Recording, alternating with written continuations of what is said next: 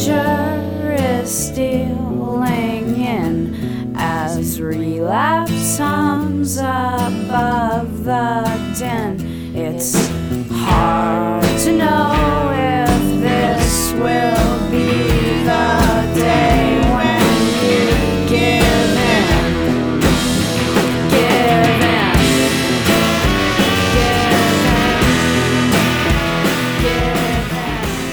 Hello and welcome to episode 340 of the Thinking Poker Podcast. From Owings Mills, Maryland, I am Andrew Brokus. I will be joined shortly by Nate Mavis in Melrose, Massachusetts, and by our guest, Farid Jattin, or maybe it's Jattin. I probably should have confirmed that with him. And Farid is in Medellin, Colombia, which he's from Barranquilla, but he is Colombian. He moved to the United States when he was 10 years old to play baseball, actually. And we'll obviously talk to him about this story, but that ended up turning into a professional poker career. He's now an extremely successful tournament and cash game player, more than $5 million in cashes, plays on the super high roller circuit, and just a kind of very warm, charismatic, easy to talk to guy. I think y'all will enjoy this episode. He's got a pretty unique story about moving from Colombia to the United States and making a life here, getting into poker, traveling the high roller circuit. We'll talk to him about the kind of mental game stuff and other preparation that's required to participate at such high stakes, to maintain an edge, to be sure you have an edge at such high stakes. Lots of interesting stuff to talk to Farid about. I enjoyed this interview, and I believe that you will as well. Before we get to that, I'll have strategy for you. And our strategy hand is coming to us from Anthony. Anthony says, hello, long-time listener, but first time submitting a question. I've been finding myself below 5 big blinds in MTTs lately, which I abhor playing because I don't really think I'm very good at overcoming such a deficit. Nonetheless, I was value hunting and came across this spot. I wanted to know if you thought it was an ideal or at least an okay value call. I just got moved to this table, so I had no history to provide on the other players. I was in the small blind, and after paying it, I had exactly 4 big blinds left. Villain 1 in the hijack, who had 42 big blinds, opened to 2.2 big blinds, and Villain 2 in the cutoff shoved for 30 big blinds. The button folded, and our hero looks down at 8-7 offsuit in the small blind. So action has been open for 2.2 big blinds, cutoff shoves for 30 big blinds, and now our hero is in the small blind. After posting the small blind, he has 4 big blinds remaining, and he has 8-7 offsuit. He says, to me, Villain 2 is just making a play. I've seen this 3-bet re-steal 30 bigs in late position so many times it's become mundane. To me, it's usually a pair other than aces, kings, or queens. It includes Broadway cards, may or may not include ace-king, and some suited and unsuited naked aces. If it's a bigger hand, I think he 3-bets smaller. I don't really factor in the big blind other than the chips he already put in, but against Villain 2's range, I'm better than 2-1 against to win. Equity calculator shows that our hero would have 36.7%. And depending on the range that we put the Villain 1, the original razor, on for overcalling, at least according to the range that he gave that player, our correspondent Anthony says that he still comes away with 28% equity even if Villain 1 overcalls behind him. So the question is, given this action so far, given that he already has half a big blind committed, he only has 4 big blinds remaining, should he put in the last 4 with 8-7 offsuit? Is this a good enough spot? By his calculations, he comes out with about a half a big blind in EV, and he's wondering if that's the best he's going to do. So he said, should I be looking for bigger value somewhere else in this below 5 big blind zone? I don't know. It seems like it's sometimes hard to find any value spots, let alone good ones, when you're running out of hands to actually play. I'm also wondering if folding here and moving in on the next hand on the button with whatever cards I have, if it hypothetically folded to me, would be a better spot. So I think, first off, I think it's great that he's considering this spot. I think this is a mistake that a lot of people make when they get short in a tournament. I think people are too concerned about the cards that they hold. Like, I think there's sort of two mistakes, and he's avoiding them both. I think one mistake people make, some people just give up, when they get down to like they only have 4 big blinds remaining, and they just throw it in with whatever hand they get. I mean, if you're a recreational poker player and it's not fun for you to play a short stack and you'd rather either, double up or go do something else, I could see that making sense for you. But if your goal is to maximize your expected value in a tournament, your last couple of big blinds are your most valuable big blinds, right? Because, this is a basic principle of tournament poker strategy. Every chip that you add to your stack is worth less than the chips that you already have. So what that means is that, if we think about a 40 big blind stack, and we think about it in chunks of 4 big blinds each, right? So 10 chunks of 4 big blinds. Every time you lose 4 big blinds, you're losing some value off of your stack. But when you go from 40 to 36 big blinds, you don't lose 10% of your stack's value. Right, because those last 4 big blinds are your least value, or the first 4 big blinds you lose are the least valuable. And the reason they're the least valuable is that they do the least to threaten your survival. Right, in a tournament, the value of your stack is some combination of, like the chip and the chair, right? So your chips are worth something, but your chair is also worth something. And as long as you have at least one chip, you still have a chair, right? You still have a fighting chance in the tournament. You still have some chance of like squeaking into the money with a short stack, or, laddering at the final table. So, this is a bigger factor the closer you are to any kind of bubble situation, but it's always true in a tournament to some degree. Your survival is worth something. And that means that the last of your chips are worth the most. Right? So your last 4 big blinds are your most valuable 4 big blinds, and it makes sense to try to invest those well. Now, the way that's one error that Anthony avoids. Anthony avoids the error of just kind of giving up and flicking it in with whatever 2 cards he's dealt. Like, he's clearly trying to find a good spot, and that's important because there actually are a lot of good spots to be found with a short stack. I'll come back to that point in a second. The other error that Anthony avoids is waiting too long for good cards. Right? When you're very short, the value of a spot does not come primarily from the value of your cards. I think too often people, when they're short, they want to go out on a good hand, and so they won't take an appropriate risk when they get like a decent but not great hand, like a king 6 offsuit or something. They don't want to risk the last of their chips with king 6 offsuit, but then they get a pretty looking hand and then they just ignore the action in front of them. Right? So how many times have you seen a player has like 12 big blinds and he has maybe not even 12, has 8 big blinds, and then under the gun raises and our hero is holding like ace 9 offsuit in middle position. I think a lot of people just stick it in there because they're like, well, ace 9 is probably the best hand I'm going to see. With 8 big blinds remaining, I'm probably not going to see a better hand than ace 9. Okay, that may be true, but the value of a spot is not just the quality of your hand. And, jamming ace 9 into an under the gun opener, like, you're just not doing that well against the under the gun opener's range. You might be better off, waiting, even if you have a less good hand, waiting where you can be the first player into the pot instead of you already got a player who's showing a lot of strength by raising under the gun. Even if you have to go through the blinds again, you're still likely to find a better spot than just, jamming with ace 9 into an under the gun open just because your cards are kind of pretty. So it's not just about having good cards, but you also you don't want to just give up because you're short and stick it in with anything. So I think it's great that Anthony is looking here and trying to see is there value in calling off in this spot, and if so, is it a good enough spot to risk the last of my chips, or could I expect to find a better spot by folding and waiting to come around. So there's a few other things that Anthony, before I get to the actual stack, there's a few other things Anthony said that I want to address.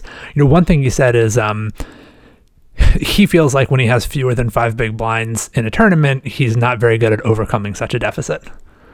Well, no one is, right? Like, if the average stack is 30 big blinds and you have 5 big blinds, you're not a favorite to win the tournament. No one, no matter how good of a player you are, like Phil Ivey is not a favorite to win the tournament. He's not a favorite probably to cash, depending on how close he is to the money. Like, that's a big disadvantage. So it's not about overcoming a deficit. It's just about making the most of what you have and trying to make the most high EV play that you can with your remaining couple of big blinds. The good news is when you have a short stack, this is that point I promised to come back to. When you have a short stack, it's actually quite easy to find good spots. The reason for that is that being able to get all in is actually extremely powerful.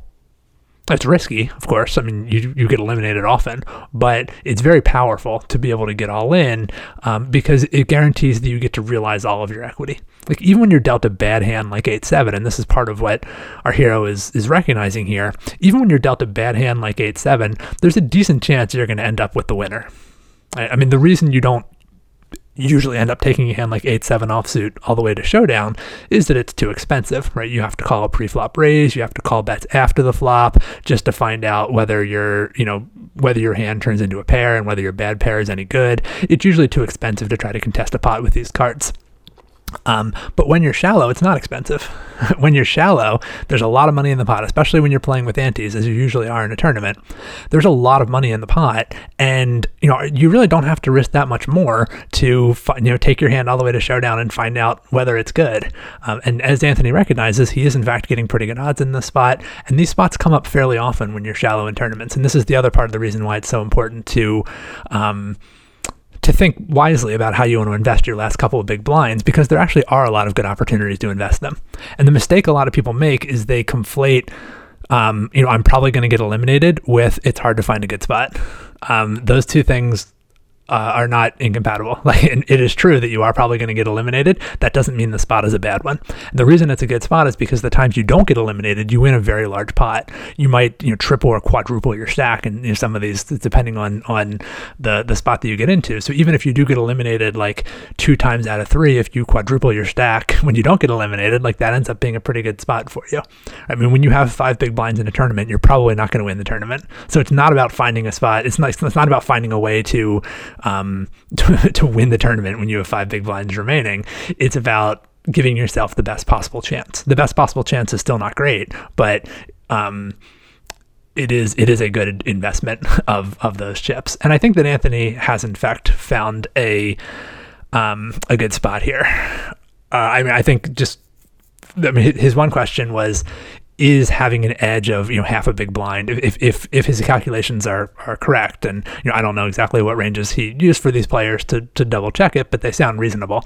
If his range is correct here for getting in against villain 2, or even if villain 1 overcalls, it still ends up being a decent spot for him. Is that a big enough edge? Is winning half a big blind enough? And yes, absolutely, that's a huge edge. Half a big blind in EV would be the equivalent of 50 big blinds per 100 as a win rate.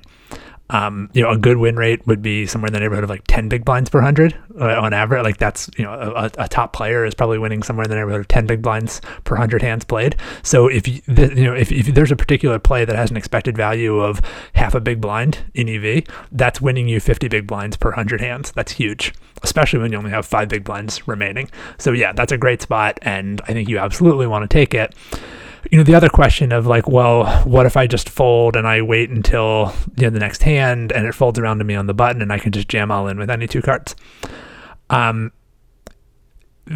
often ends up being a pretty good spot if you can get it to fold around to you on the button, but that's far from a guarantee. I mean,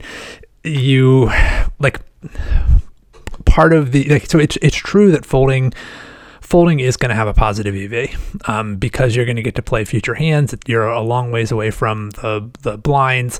So you wouldn't want to just take a spot that has an EV of like plus 0.00001 big blinds, right? So some like tiny fraction of a big blind, that probably wouldn't be a good enough spot to risk all of your chips. And this is what it means to say that survival has value, because even by folding, you're going to get, like when you fold here, you're going to get to play, maybe 7 more hands, or you're going to get dealt 7 more hands, and you will probably be able to find some sort of plus EV spot in those 7 hands. I don't think you're a favorite to find a spot that's worth half a big blind in EV. So yeah, if it folds around to you on the button and you get dealt halfway decent cards, even then, I don't know that you have an EV that's really greater than half a big blind, but even if you do, that's quite a parlay, right? There are some hands that even with 4 big blinds are not good enough to open jam from the button. Like if you have 7-2 offsuit, unless your opponents are making a mistake in the blinds, that's actually not a strong enough hand to shove there. And again, like it's not that likely to fold around to you on the button. All of your opponents in front of you have a lot of incentive to raise first. So, if you could be guaranteed that you were going to be the first one into the pot on the button next hand, that might be worth waiting for, but that's not a guarantee. It's very far from a guarantee. So yeah, I think you absolutely do want to take this spot. And I want to talk a little bit about what makes this spot so good. Essentially what's happening here is because villain 2 has made this big shove. So a reminder, the action was we've got villain 1 opening to 2.2 big blinds, villain 2 shoving for 30 big blinds, and then the hero has 8-7 offsuit in the small blind, and he's got to call off four more big blinds, and he's all in. So the really nice thing about this is villain 1 is probably going to fold, and the big blind is probably going to fold. I mean, it's not quite like, I think Anthony just sort of dismisses the big blind entirely. Like, there's always a chance the big blind is dealt kings or whatever, but I mean, the big blind is not very likely to call. Even villain 1 is not terribly likely to call. There's a good chance there's going to be a lot of dead money in this pot, and that's because villain 2 is taking a huge risk, essentially on your behalf. He's forcing other players to risk 30 big blinds if they want to go to showdown, and this is the power of you being a short stack. You don't have to risk those 30 big blinds. You only have to risk 4 big blinds. So other players are going to get pushed out of the pot, even though they have a better hand than 8-7, even though they know that their hand is well ahead of your range, they still can't, it doesn't make sense for them to pay 30 big blinds to contest against villain 2's range just to try to beat you, or even knowing that they're getting like subsidized by the fact that you're going to be sticking it in with quite a few hands here, including 8-7 offsuit. Even knowing that, villain 1 still can't really justify with a lot of hands that he might hold. If he has queen jack offsuit or something, like he can't really justify paying another 30 big blinds. He's not going to have enough equity against villain 2's range. So you're benefiting from this protection. It's much like when if you're all in and then a player bets into a dry side pot, it's basically the same thing that's happening here. That player is taking a risk. You're benefiting from the risk that they're taking. They're generating fold equity against other players. Both you and villain 2 are benefiting from that fold equity, but only villain 2 is paying for it. So you're getting like free fold equity from villain 2. And that's why you can stick it all in with so many hands here. There's going to be a lot of dead money in the pot quite often. We don't know for sure that the big blind or the gun one are going to fold, but there's a good chance that they will. And so you're getting this like free or subsidized fold equity. And so there's quite a few hands that you can stick it in with in the spot. And as I've said, I think it's good to recognize that you're not supposed to be a favorite here. You don't need to be a favorite. You're probably going to lose this tournament no matter what you do because you only have 4 big blinds. But I think that sticking it in here gives you the best possible chance of winning the tournament. It's good hand reading to consider that villain 1, to be able to make a conclusion that like villain 1 probably doesn't have aces. That's a good thing to think about. It definitely improves your EV if he doesn't have the biggest pairs, because so like results, villain 2, so the villain 1 does fold, big blind folds, villain 2 has king queen offsuit. So villain 2 is like a small favorite against 8-7, is a very good spot to end up in. But our hero does lose. But 8-7 has perfectly fine equity against king queen offsuit. 8-7's not doing so well against like pocket tens. The big pairs, a pair that's sevens or larger where it dominates the hero's cards, then the equity is not going to be so good. But especially if you feel confident saying that the villain probably doesn't have those biggest pairs, like being able to take aces, kings, queens out of his range, that does a lot to improve your equity. Honestly though, even if we put aces, kings, queens in his range, it's probably still profitable to get it in with 8-7 here. So I think that's just like icing on the cake to conclude that he probably doesn't have those hands. I think this is a very good spot, and I think in general this is something you want to look for when you're all in, or when you're short stacked, is there an opportunity for me to get all in and benefit from fold equity that another player is paying for? So when you see action that's like raise 3-bet and you have a very short stack of and there's a big difference between like 10 big blinds and 3 or 4 big blinds. You don't necessarily want to do this with 10 big blinds. That is a pretty big risk to take, but with only 3 or 4 big blinds, you're getting a huge subsidy from the money that's already in the pot. You're getting great odds, and you're benefiting from the fold equity that player in front of you is creating with their re-raise. And often, almost regardless of your cards or with any like remotely decent hand, you can justify putting the rest of your money in. And I think that the 8-7 right here is a great spot to do that. Thanks very much, Anthony, for writing. I hope this was interesting for folks. I think it's a really important tournament skill and an underappreciated tournament skill. Underappreciated because, as I said, you do often lose the tournament despite making a good investment here. And so I think a lot of people dismiss the importance of this spot. But in fact, investing your last couple of big blinds well is extremely important. So thanks again, Anthony, for writing. Other people, if you would like to hear your hand discussed on the show, you can write us podcast@thinkingpoker.net.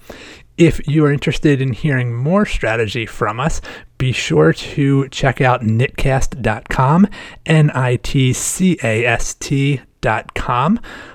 We are going to have a Black Friday sale on, so for the final week of November, starting November 27th and running until December 4th, we're going to have 25% off everything in the Knitcast store. That means 25% off of the ebooks for Play Optimal Poker and Play Optimal Poker 2, 25% off of the Weekend Warrior and Weekend Warrior Tournament Edition podcasts, 25% off the Exploiting Small Stakes Tournament videos that I made with Carlos Welch, 25% off anything that you want to get out of the Knitcast store.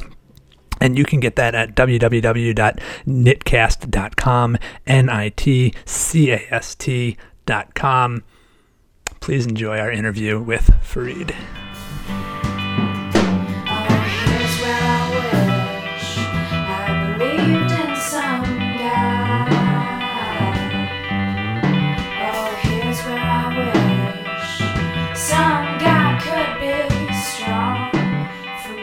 So are you usually playing online or mostly live or the apps? I mean, what do you?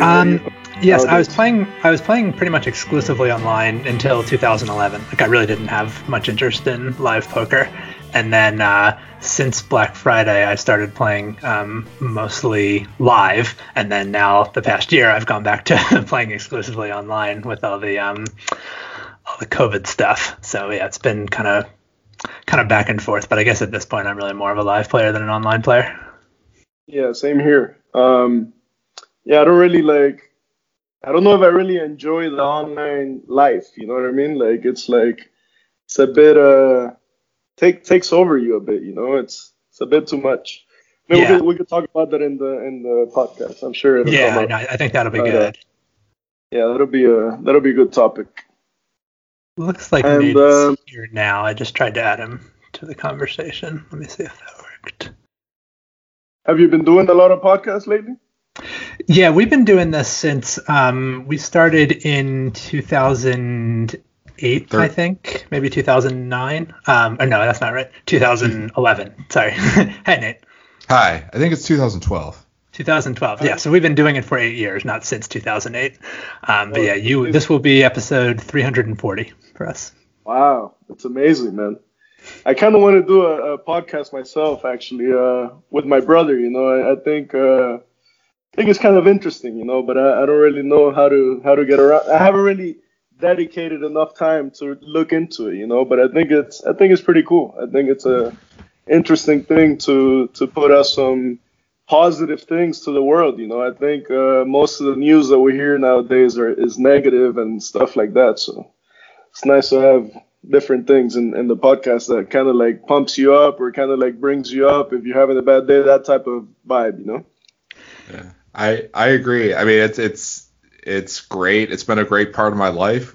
I mean, and the world's a big place. Like what we do is a pretty niche thing. It's like long form poker podcasting with a lot of like literature discussion and other stuff. And the strategy discussion is pretty high level for poker media. But like we've got our audience. Now, a lot of that is Andrew is a coach and Andrew has his own audience. And like, so that helps. But, you know, the world's pretty big and it's not that hard to find, you know, 100, 1,000, 10,000, 25,000 people out of 8 billion to care about what you're doing.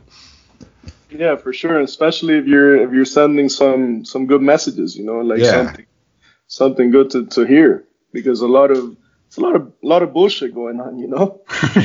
But okay, should we begin? Yeah, honestly, you know, like I said, I did start recording already. If you're okay with us using that, I think we can just kind of roll into it. We'll record a little introduction for you off the air, but I'm happy to just kind of, continue on with this topic for a bit if you're up for it. Oh, perfect. All right, go ahead. Yes, I was going to say, well, first off, I mean, I'd be happy, or I'm sure we would be happy to answer any question. I mean, we don't have to do this part on the air, but if you're serious about wanting to start a podcast, I'd be happy to talk to you about. It's really fairly simple. I know it's like I'm the same way with, you know, it feels like a lot to kind of get off the ground, but I think if you wanted to do it, I think it's probably something you could start doing pretty easily, and I'd be happy to help you however I could. But yeah, I mean, I often tend to sort of worry, especially with us just doing like poker kind of exclusively. I used to be more involved with the volunteer thing that I'm not doing as much of anymore. And I do sometimes feel like, it was just really like the best thing to be pouring a lot of my time into. But it does make a difference to people, just like you said about people having a bad day or being able to uplift people or improve people's mood. We hear a lot from people who have sort of tedious jobs, long distance trucking or stocking shelves at a store, stuff like that, where, people really appreciate having access to some kind of stimulating entertainment. Oh yeah, and I always really appreciate people like you guys, that really want to provide a bit of value to the world, especially in poker. I think that there's not enough of that. I think a lot of times we're more focused on where's the value, what are the best tournaments, like where's the money at, how can I make the most money, but we're never really thinking about like how can I provide a bit of value, to the world or to the community or to the poker world, and it's something nice to think about. It's something nice that there is people like you guys doing this, and I really appreciate people like you. So, I'm very, very happy to be here. Very thankful for the invitation, and let's get going. Yeah. So one of the other things that was one of our goals in starting this podcast was to want to provide a more balanced or nuanced view of what being a professional poker player really looks like. That it's not just all strip clubs and I don't know what else, what ideas people have, but kind of trying to show a picture of like what does it actually look like day in and day out. So I mean, can you talk a little bit about what I guess we'll start with the beginning of your career. Like how did you get started in poker in the first place? I mean, even before being a professional, just how did you get started playing poker? Yeah, basically in high school, I used to play baseball. That's actually how I moved to Miami. I'm from Colombia originally. And I moved to Miami when I was about 10 years old to play baseball. I went to a summer camp, and the coach actually ended up liking me a lot. I was only 10. I mean, it's not that serious, but I did take it very serious. And he thought I had a lot of talent, so he said, listen, like, why don't you move to Miami? And you could start traveling around, you could start traveling with us, playing some tournaments. And that was like my dream as a kid. So my grandparents were already living there. And I kind of told my parents, I was like, listen, like, I really want to stay here. I mean, I know you guys can't really come over right now, but I'm going to make this move. Like, I want to stay here. I mean, I had my grandmother in public school, and she set me up pretty much. So it was up to my parents whether they were going to let me or not. And it was like kind of like a tough decision. But like back in Colombia, it was a bit dangerous at the time. And sorry, what year was this? This was I was 10 years old, so it must have been in '98. Okay. So this was 1998, and so it was a bit dangerous in Colombia at the time. And actually, my grandfather had gotten a few threats that they were gonna kidnap my family and stuff, because it was a lot of mafia going on. And actually, my grandfather was like the best plastic surgeon in the region, so he was doing pretty well. But so my parents saw it as a fresh start, and they were like, it's a good opportunity for us as a family. So they ended up letting me, stay and play baseball, and kind of like that was my dream, to be a professional baseball player. Obviously, I was only 10 years old, but it kind of shows you how serious I was taking it. So we moved over. They took about almost a year to get there. So I was with my grandparents. Actually, it was a pretty tough time in my life, because I had to grow up very fast. I went from going to a nice private school in Colombia to now going to a bit of a rough public school in Miami, where I was exposed to drugs right away. I was like, people like making fun of my accent, kind of like racism a little bit, and as a kid, that's not that easy. And I'm the type of kid that I don't really complain. I didn't want to complain to my parents or to my grandparents, because I was like, if I complain, they're going to send me back to Colombia. Right. And then I'm not going to be able to play baseball, So for me, baseball was like that escape, But it was a bit rough to handle, because I had to eat it all, So it was a bit rough, but I mean, it kind of makes me who I am, and I wouldn't change it. I wouldn't have it any other way. But that was pretty much the beginning on how I moved to Miami. So then, yeah, it was a bit of a rough time where we started. I have a brother and a sister, younger, both of them. I'm the oldest, and we started all five of us in one little room, you know. So that's how we all started in Miami. It was like basically starting from zero. So we all started. I mean, my parents are both doctors, but when you get to the States, they don't accept your degree if you're from a Latin American country. So they had to revalidate the degree. And while they were studying, they were like, my dad had like 3 jobs at a time. So yeah, it was pretty rough, you know. But the fact that I never really saw like my dad or my mom really complain about it kind of like gives me like that attitude that you gotta have to become a poker player, you know, because in poker it's very easy to complain, you know, it's very easy to focus on the bad beats and focus on everything that's going wrong. So you kind of need that attitude and that example, and I'm very happy that my parents were able to give me that, you know, because it was very rough. I mean, just imagine being a doctor and now getting to Miami and having to, my dad went as far as deliver a newspaper, you know, so that for me was like, I used to go with them some of the time at like 4 a.m. to deliver the newspaper. And that for me was like very life changing. You know, I think that a lot of us don't really go through these experiences, and a lot of us kind of like take life for granted, you know, and yeah, I think that we should be a bit more thankful as a whole, you know, because I think that nowadays I feel like people are complaining way too much, you know, they're not really.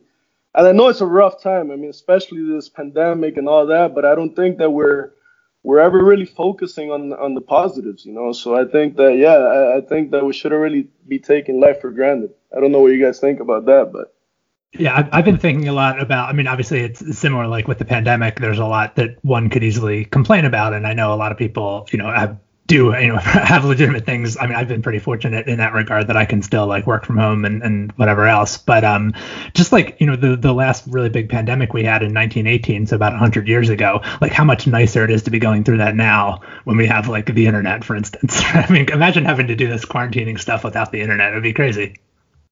Yeah, I mean, like honestly, it's like everyone has had a different experience, you know, and I don't really judge anyone at all, and I know that a lot of people are going through a rough time. I mean, just imagine being like a restaurant owner or like all these businesses that need people to come to them, and you know, that's very tough. That's very tough for sure.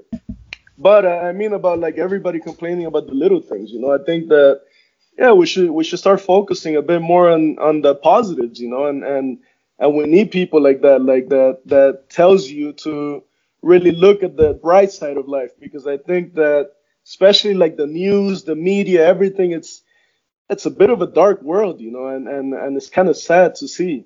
That's kind of why I'm not really too active on watching the news or really, you know, too active on social media. I mean, nowadays I'm a bit more active because now I actually, like you, Andrew, I started coaching, you know, so I'm a bit more active and it's been going pretty well, you know, because like I said, I'm trying to put out positive messages and people are responding pretty nicely. So that's been pretty good.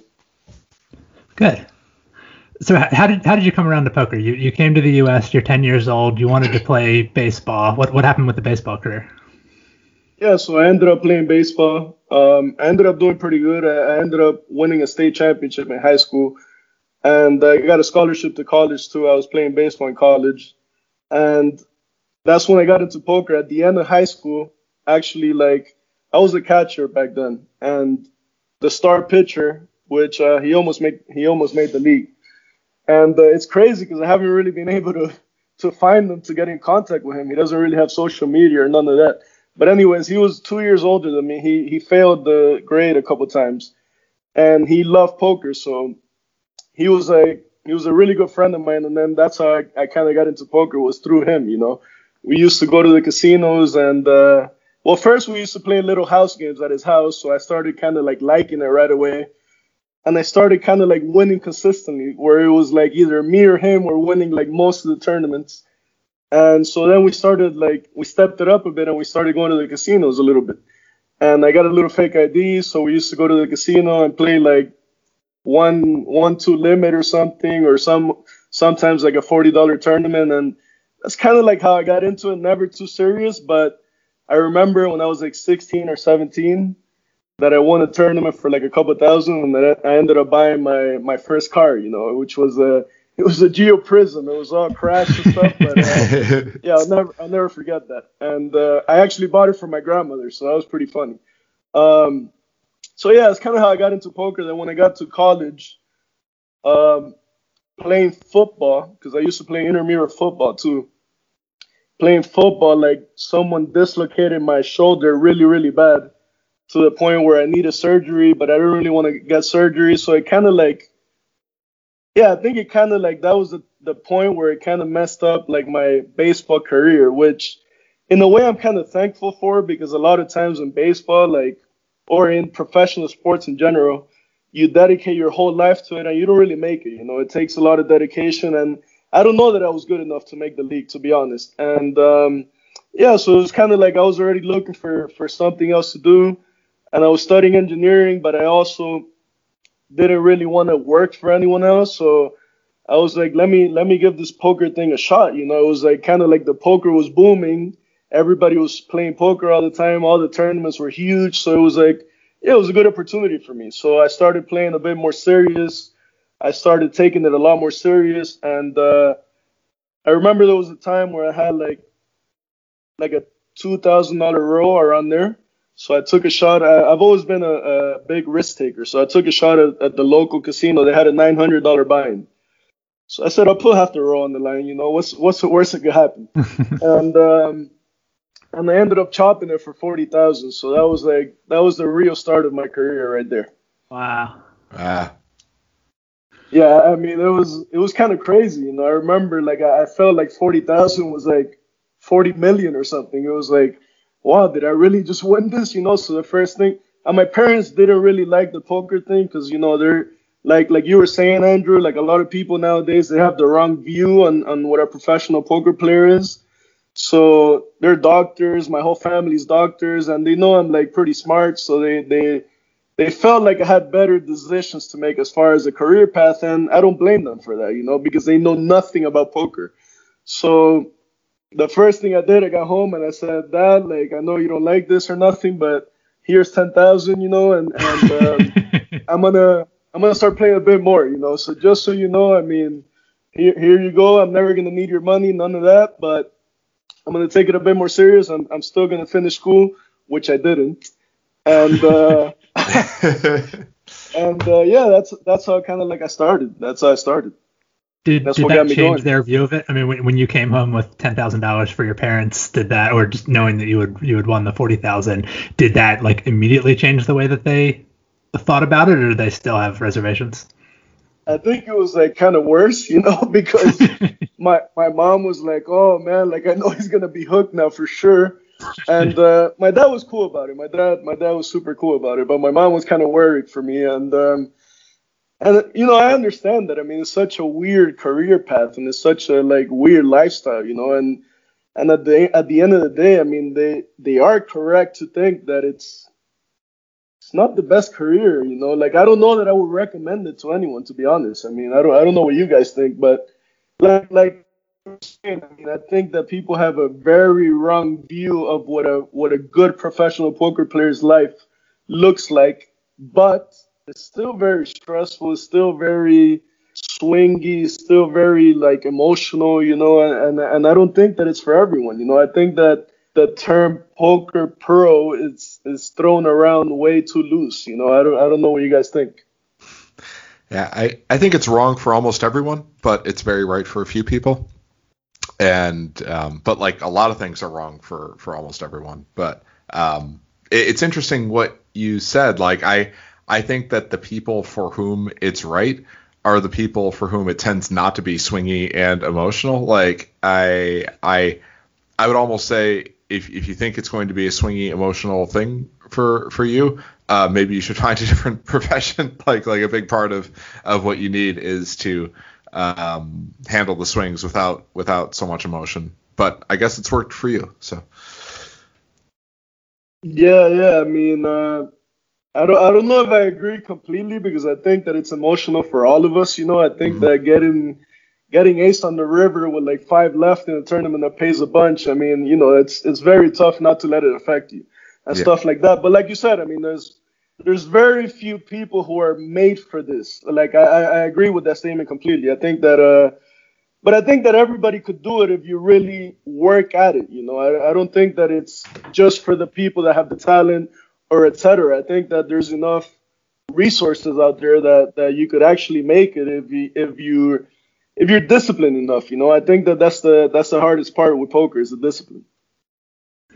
I've always felt, and this is probably starting to get less true, but for a long time what I used to say was that I think for aspiring professionals who don't end up making it as professionals, usually the thing that's holding them back is not a lack of card skill. It's not that they're not good at poker. It's really money management that tends to screw people up.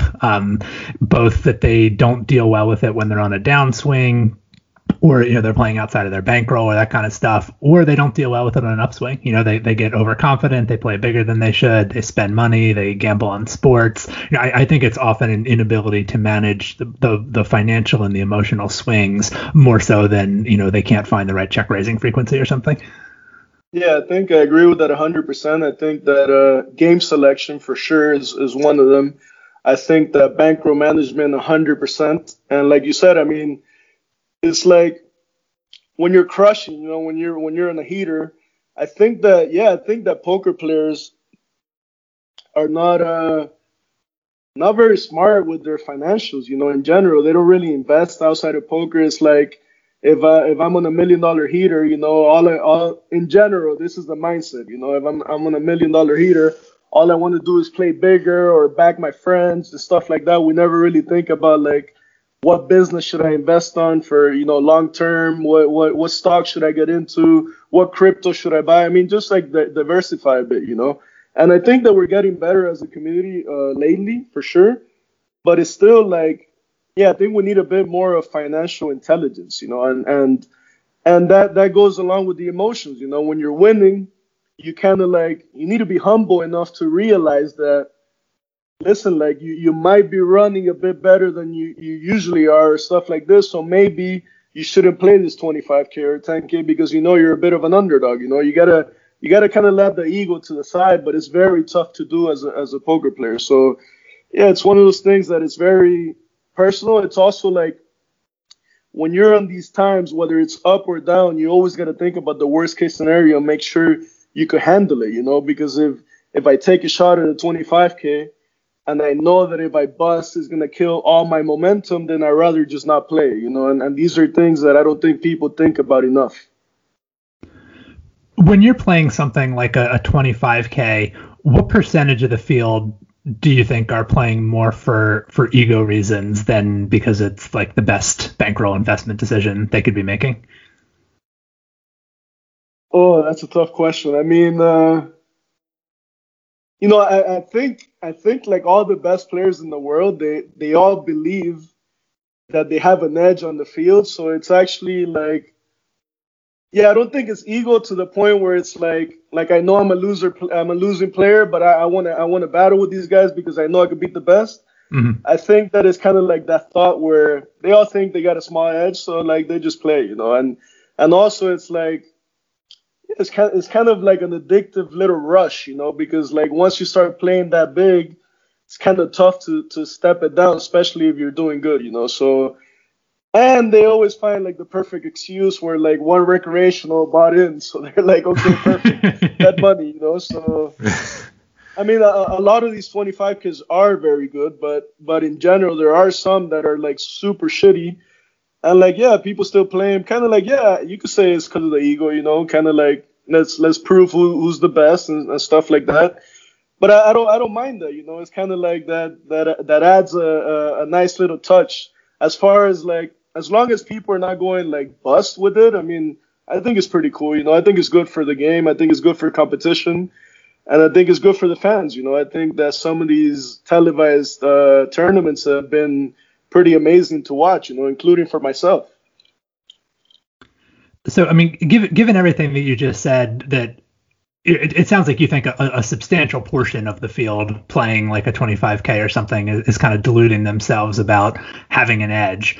How do you convince yourself that you are not one of those people? Like, I guess, do you struggle with that kind of like imposter syndrome idea, or thinking like, well, what if I'm one of the people who's just deluding himself into thinking he has an edge? No, I think I'm very self-aware. I think that before I buy into the tournament, I know what kind of likely outcome I get into. So a lot of the times, I'm not gonna lie to you, I kind of force things, and I get into a spot where I know I'm not really putting the money in good. But in general, I'm pretty good with these things, especially with the bigger buy-ins, especially when it comes to live.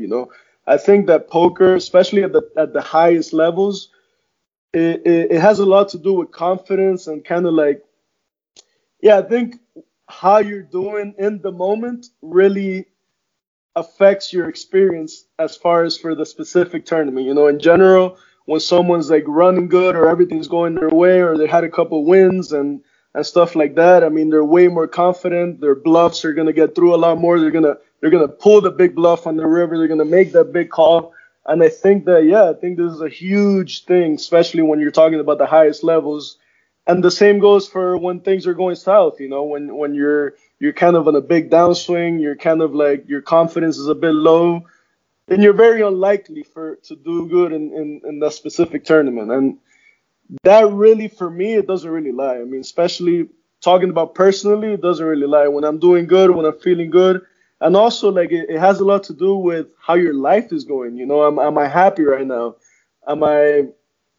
Is everything good? Is my circle good? Is my energy clean? I think that these are things that poker players don't give it enough weight. I think that these are things that have a lot of weight and that we should really start paying more attention to, because if I'm running bad, if I'm not feeling good, if I got in a fight with my wife today, then I should probably take the day off. It's going to be there tomorrow, but it's tough to do. I mean, and I'm a victim of it myself, but at least I'm aware of it, and I know that it makes a big, big difference whether you're playing to enjoy the game, to have a good time, to really like, zero pressure, where I'm playing a buy-in that I could really afford, that I know I'm going to play super comfortable, and I know I'm confident enough to make my moves, rather than playing to get unstuck because I've been running bad for a month, but I can't pass up on this tournament. I think that these things are very, very important when it comes to winning at poker and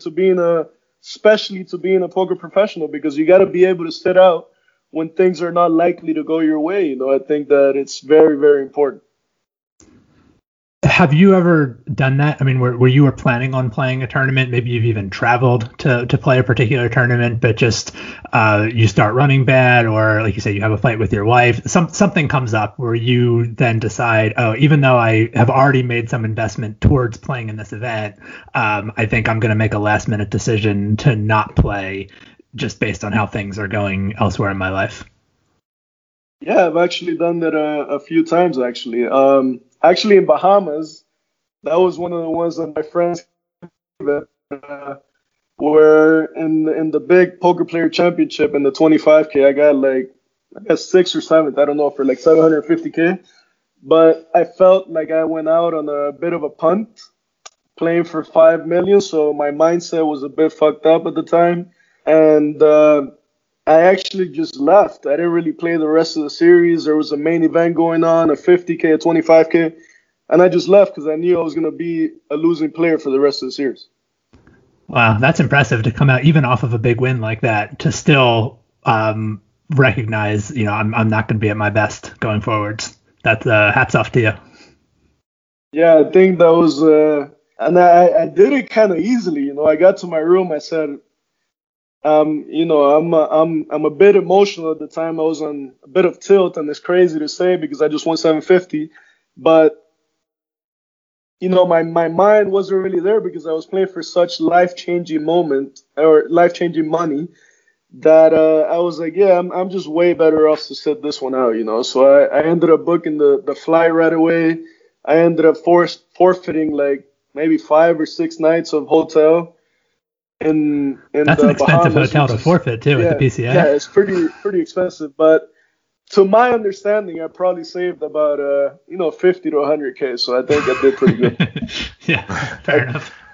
I think I did pretty good with that choice. It's not easy to do, but like I said, I mean, it's very important to be self-aware, and it's all different. It's different for everybody, you know. Like a lot of people, they lose right there, they punt it, and that kind of gives them a bit more hunger to go crush the main, you know. But for me, it was like, no, I'm not really ready to grind it out from the beginning again. So I might as well just go and save the money. Is there an element to that of, I just won 750K, so now playing an event with a 5 or a 10K buy-in is going to feel like minuscule? It's, I'm not going to be able to take it seriously because I just had this big win.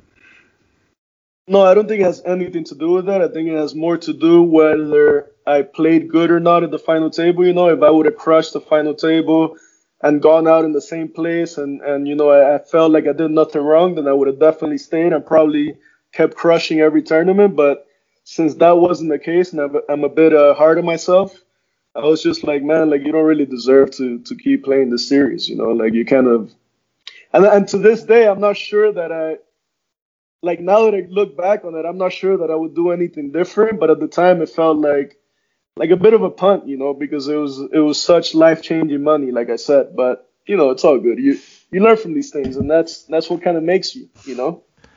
I have to say I'm really impressed. One of the most formative things I ever heard in poker, and it's also very relevant to life, I think, is Dan Harrington gave an interview. I think this was on TV.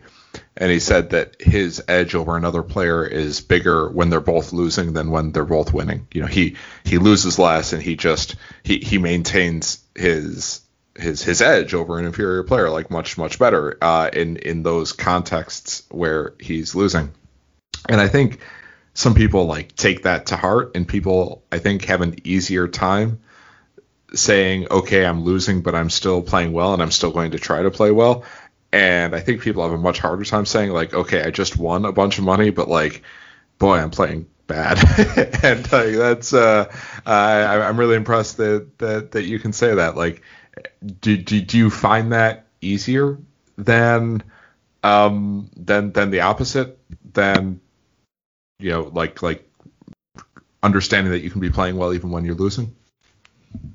Yeah, I think that yeah, for sure. Like I said, I mean, it's very, very important to be self-aware, you know, and kind of to know yourself, because I think I have one of the best sixth sense in the game, and it includes, like I said, when I'm buying in, I know it when it feels right and when it doesn't, you know. So if you're stubborn with this thing, if you're stubborn and you fight it, then you're just gonna dig yourself a hole, you know. So I've learned kind of to accept it and to accept the signs, and yeah, just take it, you know, like.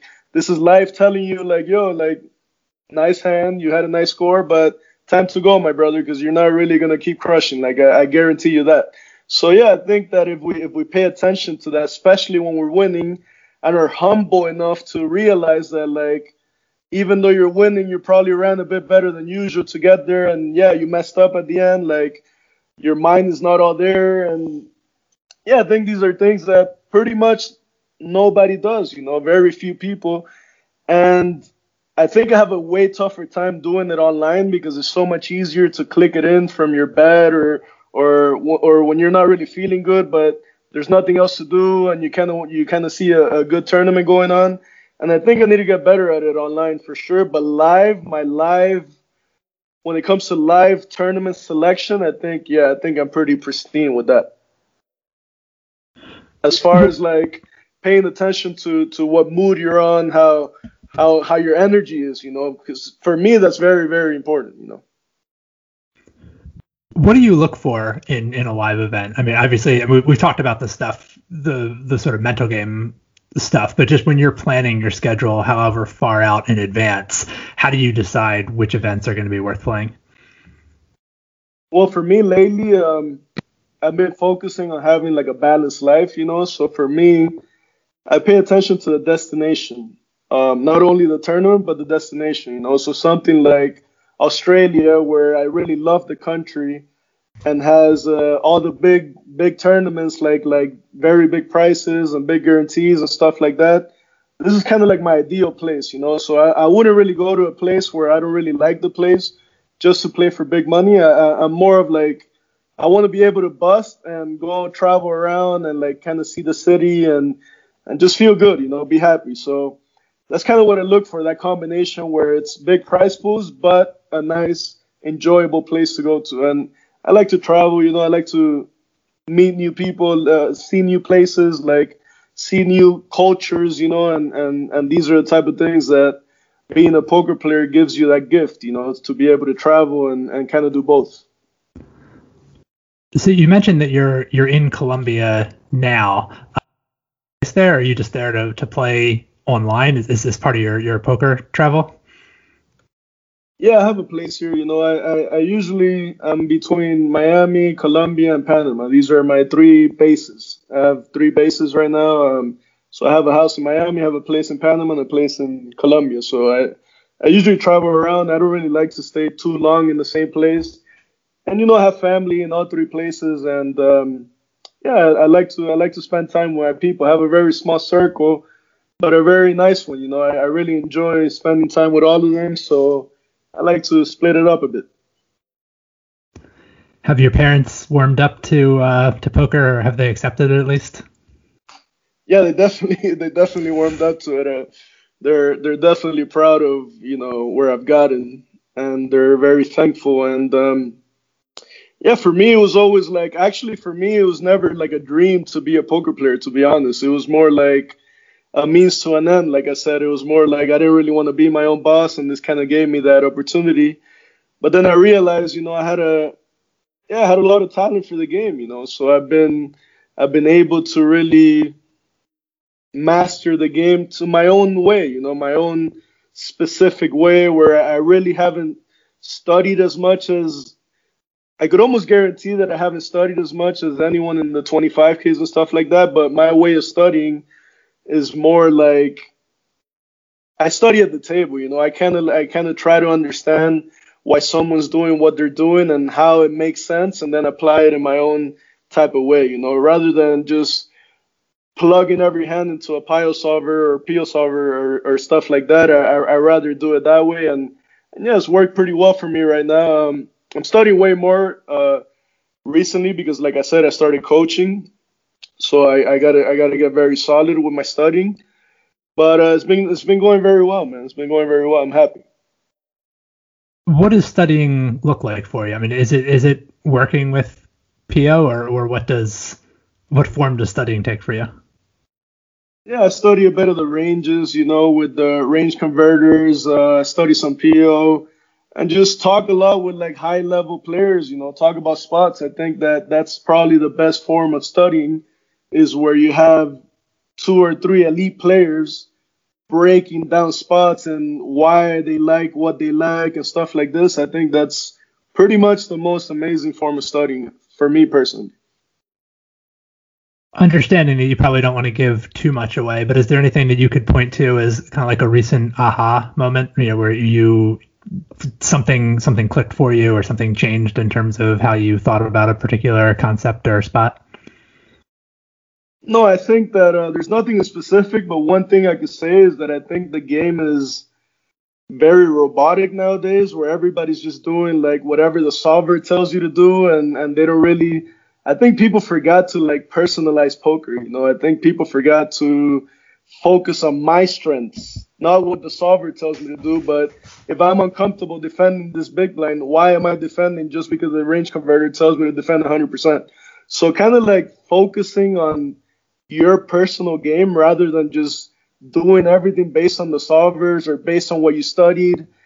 Because that's kind of like the key to my coaching, is I want to teach people how to think and not how to play. Because like I could teach you how to play a specific spot, but then what am I doing for you? Like if you understand the logic and then apply it to every similar spot, then I'm doing something for you. So I think that one little advice is study for sure, learn what the right play is for sure, but realize that you're not a robot. Realize that you're a human and you got weaknesses and you got strengths. So focus on your strengths and avoid your weaknesses while you work at them. So I think that's a pretty solid advice that I could give people that are trying to study but feel a bit lost.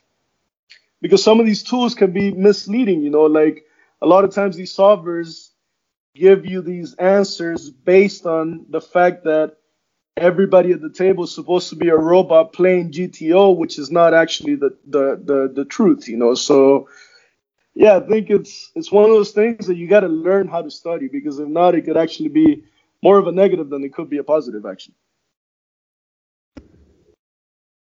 What kind of weaknesses do you feel like you see in other players, like spots where you think even if people kind of know what the ranges should look like according to a solver or something, places where people, you mentioned like defending the big blind, which I think is a good example, just places where people really aren't comfortable doing the kinds of things that maybe a solver would suggest doing? Yeah, I think that everybody's pretty good at doing all the easy things or the basic things. But what separates, you know, the elite from the middle is like, yeah, just being able to pull that big bluff on the river, or being able to defend your big blind comfortably and perfectly, you know, because I think that, yeah, I probably think that based on like all my students and stuff like that, I think that probably the big blind is where people are losing the most money, and they don't really even question it, you know. I think that people just defend any two nowadays and kind of get ran over, and that could be very costly, you know, when you talk about tournaments, especially when you get deep. I think that people bust a lot from their big blind, or kind of leak away their stack because they're not playing it correctly. So I definitely think that's one area that people should definitely work on, is the big blind game. And then, you know, like the big river bluffs or big river calls, I think is the other thing, because these are the things that are super out of the comfort zone, right? Like when you have that nut blocker on the river, but you know it's only gonna work if you shove like 3x pot, and nobody's really comfortable doing that, you know. So they actually bet 3/4 and they get called every time, you know. So yeah, I think that these things are what separate, you know, the elite from the rest. I think a lot of people don't realize also, especially when it comes to using solvers for tournaments, you know, a solver doesn't know that you're playing a tournament.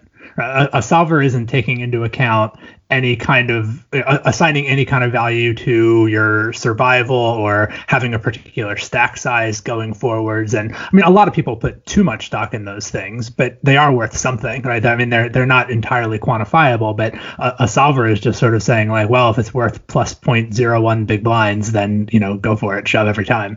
And, you know, that's probably not what you would actually want to do in a tournament for that small of an edge, if we're talking about a 3x pot river shove or something like that. And I imagine at the high roller level, you know, people understand that concept, but I think there's a lot of, you know, reasonably good professionals even who are playing, you know, mid to high stakes tournaments who, if they are, as you say, like robotically implementing solver things and not thinking about the fact that they're in a tournament, especially, you know, late in a tournament that can where there does start to be more ICM kind of effect on your decisions. I think a solver can easily steer you wrong, even if you're perfectly implementing, which no one is, but even if you were perfectly implementing the solver generated strategies, they're not assuming a tournament context. Yeah, that's what I'm saying. I think that people give it way too much weight, and they forget to think about other factors, because there is other factors like who I'm playing against, what type of player is he, you know, stuff like this. People kind of forgot to think about like poker as a whole. They kind of just, it's kind of funny to me, you know. I play like, I'll play like a $500 buy-in, and it's very predictable because, like I said, I mean, it's like very robotic, the game. So, like I said, they're very good with the basics. The game is very tough right now. I'm not taking anything from anyone, but I think that the best are able to understand the solver or understand GTO, but they're able to put a twist into it. You know, they're able to kind of like let a spot pass by, but they're able to take a spot where it's not approved by the solver, but they know it's amazing for the specific moment, you know. So kind of like learning how to think about like the spot that I'm in and not just doing everything solver based is going to give you I think a big edge, you know, moving forward. But it's kind of tough to explain, you know, because it's a very complex topic, like I'm sure you know. Yeah. Are you going to play the new 2020 main event, the upcoming 2020 main event? Yeah, I'm definitely going to play it for sure.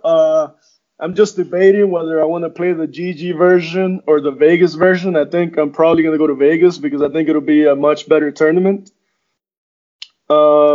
The GG will be bigger, I think, way bigger, but way tougher.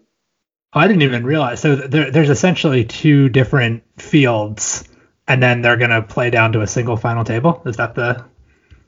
No, it's two different fields. It's crazy how they did it. I mean, but it's kind of cool at the same time, I guess. So basically, the GG is one tournament, right, where they play down to a final table on GG, and then the final table is played live in Rosvadov in the King's Casino. And then the Vegas version is another 10K, which is a separate tournament. The final table is played at the Rio, and the winner of each tournament will play $1 million free roll. Oh, I was missing some of these details. Money that they already won. Wow. Okay. Yeah, so it's pretty cool. It's kind of interesting, but I mean, it'll never be like the actual main, obviously. Yeah, I mean, I think with that format, with the $1 million free roll at the end, playing the smaller field would be pretty advantageous, also, right? Like you're much more likely to win in the smaller field and get to the $1 million heads up free roll. Yeah, and I can't really think of how much softer the Vegas one will be. Like you got all the Europeans, all everybody that's amazing at poker and GG, but in Vegas, and some of the recreationals will play the Vegas ones, but they'll never really play the GG ones. So, I mean, I'm talking about the ones based in the States, right? Because they can't really play GG. But so yeah, I think it'll be a much better tournament. I could be wrong. I mean, GG has had some amazing tournaments. They had one yesterday that paid like 800K up top for a 10K, which was pretty good, and a lot of satellite winners. So yeah, it's one of those things. But I think I'm gonna go with like I said, I'm gonna go with my 6 cents and go to the Vegas one. What are your thoughts on the format of that? I mean, of having the live final table and having the rules around, I guess the really controversial one has been the disqualification in 9th place if you test positive for COVID. What are your thoughts on all that? Oh, I didn't know that. Can you tell me a little bit about that? Oh, yeah. I mean, as you know, my details on this were a little sketchy since you had to fill me in on the entire GG side of things. But my understanding is they're going to be testing everybody for, assuming you make the final table, which obviously you will. Assuming you make the final table to go play live, you're going to have to do a COVID test, and if you test positive, you get disqualified and you finish in 9th place. Like they don't even leave your chips on the table to get blinded off. That's so ridiculous. I don't even know what to say, man. How does that even make sense? I don't know. Yeah, especially since the tests aren't 100% accurate. It seems like there's, some chance you could get a false positive and, sue them over it. I can imagine a lot of potentially dicey scenarios stemming from this. I honestly think that us as humanity are handling the situation very poorly. And it applies to this, The way I tell my brother is, how sometimes in poker, someone that's not really knowing what they're doing, we kind of call them a button clicker, right? So I think that all these governments and all these laws are a bit of button clicking. I think that people I don't know who's putting these laws and who's agreeing with, passing them, but some of them are so ridiculous that I don't even know what to think. I mean, that one is just out of control. But hopefully, when I make the final table, that's negative. I probably had it already. I think I had it already in Australia when it all started. So I might be immune. Who knows? What's the situation in Colombia right now? How have they been handling it? Yeah, kind of normal, kind of like how everywhere. Well, not everywhere else, but yeah, you got to wear a mask everywhere, and they take your temperature every time you go into a place. They make you clean your hands and stuff like that. I mean, pretty normal. You can still go out. You can still go to places. I don't know. Like I said, I don't really watch the news at all, so I honestly don't even know what the laws are or stuff like that. I just know that I could do what I want to do. Like I could go to restaurants. I could do this. So for me, I'm cool with it, So as far as that goes, yeah, I'm cool with it. Do you have goals in poker? I mean, are there specific things you're trying to accomplish, or just make as much money as I can, have as much fun as I can? I think one goal is I think I would want to win the main event before I die. I think that's one goal that I have. And besides that, not really, man. I kind of just go with the flow, you know. I enjoy being successful. Maybe like player of the year one year, maybe. I think I'm on my prime, you know, but I don't think that I'm gonna be doing it for that much longer. Like I would say absolute maximum like 10 more years, but probably way less, you know, because I do want to have a family at some point, and I do want to be able to dedicate time to that and stuff like that. So kind of like, yeah, I guess my goal could be to make enough money where I could transition into other business and be pretty much comfortable for the rest of my life, because I do have, you know, a bit of a high-end lifestyle, so it is pretty expensive. And yeah, I don't think that I want to be able to retire with a nice little cushion, you know. So yeah, I think that's probably my goal, to make enough to where I could retire comfortably and just be a good family man. If you did move into another business, what do you see yourself doing? I don't know, to be honest. I mean, I really like business. I've invested in a few companies and stuff like that. I've enjoyed the process, and now that I got into the coaching, I've also enjoyed that. I think I could do the coaching for a bit of for fun, to have something to do, something productive, something where I could give some value to the world and make money at the same time. You know, I think that's the type of business that I like, is something where I could help people and make a lot of money at the same time. So anything like in those terms, I will be able to do. I'll be happy doing. You know, I'll be comfortable. What are you doing when you're not playing poker? What are your other interests? Mostly relaxing with my girlfriend, with the family, couple friends, and yeah, mostly relaxing. I like to stay at home a lot. I like to travel a lot, you know, like, but mostly to peaceful places. Like I'm not really the party type or stuff like that. I like more like having nice dinners, going to places where you got to dress nice, you know. I like that type of vibe. So these are the type of things I like to do, you know, going to nice restaurants, yeah, eating some good food, good company, like having some nice conversations. These are the kind of like the things that I enjoy the most. You used a lot of tournaments in your examples when we were talking about poker stuff. Is that most of what you're playing? Is it mostly no limit? Like, what does your portfolio look like poker wise? I actually think my best game is actually PLO tournaments, but there's not many every year. So yeah, I think mostly I'm focused on tournaments, but I do get into a lot of the private games actually in the PLO games, because I give a lot of action, you know. So yeah, when I'm not playing tournaments, I'll be in Miami. I got a few private games that I could play and some app games that I get invited to. But I would say mostly tournaments. That's like what I enjoy the most, and that's where I think the most money is right now. Like I think that cash games, if they're not private, they're pretty much dead. You know, I think that you got to study so hard to make a little bit, and it's not worth my time. Like I'm not about that anymore.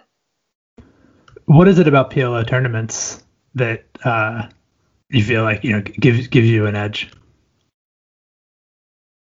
Honestly, I don't really know, but I feel like I have a huge edge. I guess it's because I think I'm pretty good at tournaments, and I think that I'm pretty good at PLO at the same time, and I think that a lot of the Hold'em guys that kind of know PLO get into the PLO high stakes tournaments, and they're actually at a big disadvantage. And I think that I see spots way more clear. I think I see everything more clearly than the rest, to be honest. And that's been kind of like my success. I've been very successful in the PLO tournaments. Is there anything that you learned from your baseball playing days that you feel like is shaping the way you think about poker, being a professional poker player, anything like that? Kind of like the winner attitude, where, you know, in baseball, I really had to learn. One very, very important lesson was learning how to lose. You know, I think we all know how to win, but learning how to lose was a big lesson in baseball, you know, and it's one that if you apply it correctly into poker, it could go a long way. You know, I think that, like I said, I think a lot of us are very good when we're winning, but we're not good at losing. You know, we're very good at complaining And, sometimes I'm a victim of that too. So, like, I think it happens to all of us. But I think that, I think we should work a lot on learning how to lose. I think that very, very important. Nate's a big baseball fan, so I want to give him a chance before we finish up. Nate, was there anything baseball related you wanted to? I was curious. I mean, I like baseball. And Nate, before you speak, it's crazy how disconnected I am from the modern baseball world. Actually, I used to know like every team, every player, but lately I can't even name two. So go ahead. Yeah. No, I mean that's interesting in its own right. But I was curious about. I mean, I was going to ask you about what you just said, like about taking the athlete mentality into poker, and we've had a lot of athletes on the show, and they often that would feel irresponsible to me. That's the wrong word, but like I remember one said like, "Oh, there are all these changes happening, and they're probably going to cut my win rate for structural reasons, but I just need to focus on playing my own best game, and the results will come." And I thought like, wow. I could never think that, but I bet that guy was a good athlete. And it sounds like that with you too, where like, in baseball, there's a lot of formal results that players tend not to care very much about. And, playing your own game is like very, very important. Like they're, throw the curveball if you think you can get the curveball over right now, just to take some silly example. I guess more than the ability to work for success. Like, do you think you've taken the athlete mentality into poker? Yeah, for sure. I mean, one thing that always resonates, was one interview that I was watching from Kobe Bryant, and he said one very important thing that I think all of us poker players should apply, and it's when I guess he was at a finals or something, or maybe like playoffs. Anyways, like it was early in his career.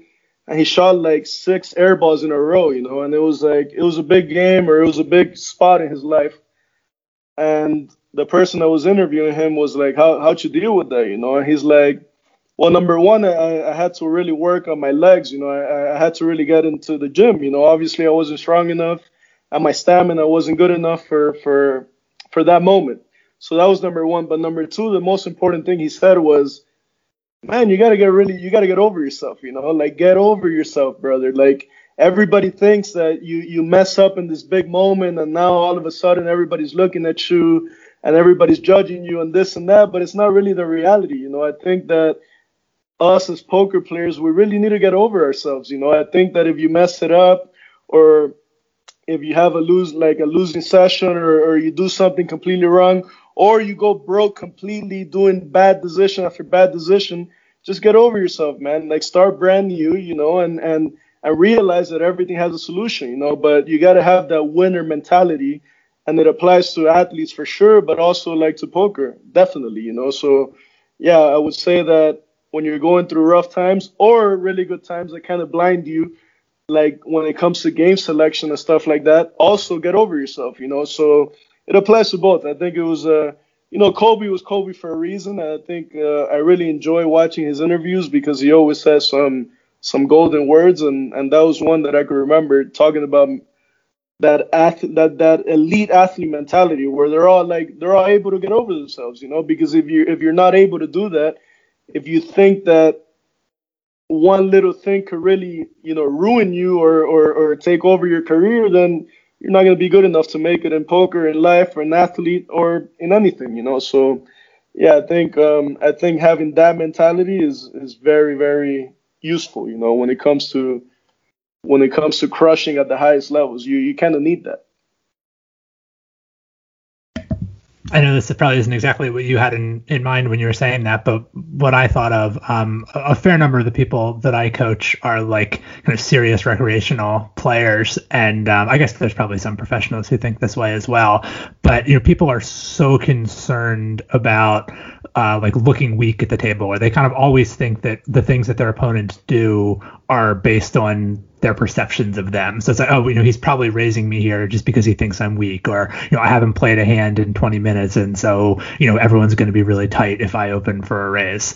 And I'm like, most people, A, are not paying that much attention to what you're doing. And B, even if they are, it's just not the main thing shaping their decisions, right? Like most people are not just picking up 7 deuce in middle position and saying like, oh, that guy has folded his big blind 3 times in a row, so I'm just going to raise him with any 2 cards. Like it might, maybe at the margins, it makes a little bit of a difference. But I think a lot of people worry way too much that their opponents are kind of coming after them for very specific reasons. Or, he's just raising the river because I bet small, or if I check, he's going to bet because it's going to look weak. I think people are very concerned, just thinking that like everything that they do is what's driving their opponent's decisions, rather than, probably they're mostly making their decisions based on their cards, and you're an afterthought if they're thinking about you at all. Yeah, exactly. I think in general, like, obviously, I do pay a lot of attention to table dynamics, and you do, especially at the highest levels, when like, on a downswing, as far as the tournament goes, where you lost a big flip, kind of like you lost your momentum and stuff like that. People do feel that, and they do start kind of picking on you a bit. But in general, like, people are just playing their cards, man. Like, especially in the lower binds, like, nobody's really going after you. Like, people are just playing their cards, and unless they're giving you like an amazing reason to think that, or they're doing it over and over and over, kind of like just realize that nobody, like I said, get over yourself, man. Everybody just playing their cards, So I think it is important to pay attention to table dynamics, and I think it is very important to be aware of what image, people think of you at the table, for sure. I think that does induce some decisions, and especially when it comes to marginal spots, you might take it versus someone you see as a weak opponent, but you might avoid it against someone that you see as very strong. But in general, like you said, yeah, you're right, man. People are just playing their cards, Well, is there anything you want to leave listeners with? Recommendations, books, movies, music, reasons to travel to Colombia? Well, reasons to travel to Colombia. I mean, I think that the quality of life here is really, really amazing. I really recommend Medellin. I think the food is amazing. The people are insane, like just like really amazing energy. And I can say it from experience. I have a few Canadian friends that I brought over who are a bit hesitant because they think that, they think of back in the 80s, the dangerous world and stuff like that. But it's such a clean country now, and the people are, really, really amazing people, and I've actually met plenty of people who came here for a week and now have been here for 7 years, and yeah, I think it's like a little hidden gem, I think that especially Medellin is like a hidden gem, I really like spending time here, and it's easy to be happy here, I think that, I think it's just a beautiful place. I think it's definitely worth checking out. The whole country is amazing, but I'm from Barranquilla, but my favorite city is actually Medellin, and I would recommend it to anyone, but the whole country is really, really amazing. I definitely recommend it. As far as movies, I like the Denzel movies. American Gangster and Training Day are some of my favorite ones.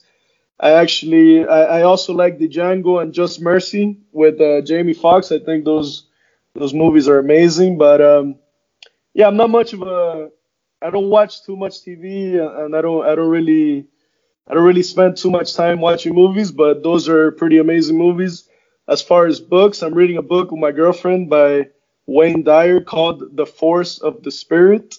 Well, we're reading it in Spanish. I think that's the translation, The Force of the Spirit, and it basically talks about how there's a spiritual solution to every problem. And I think it's a good read for sure. I think that it's good to keep your spiritual life in check. I think a lot of us are kind of like forget that area of our life. Sweet. Well, thanks so much for taking the time to talk to us and for reaching out to us. It was nice to meet you, and wish you all the best at the final table of the main event.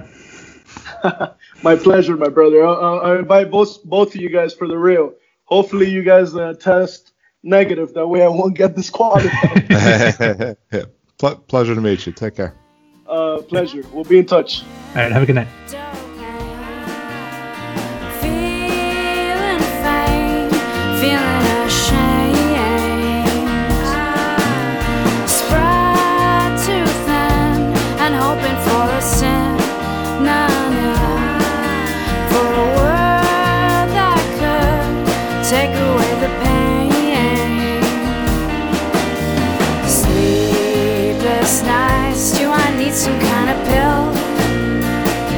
or the devotion of a Carmelite, or the fair passage of a bill, and who will sign us into law? I know you won't.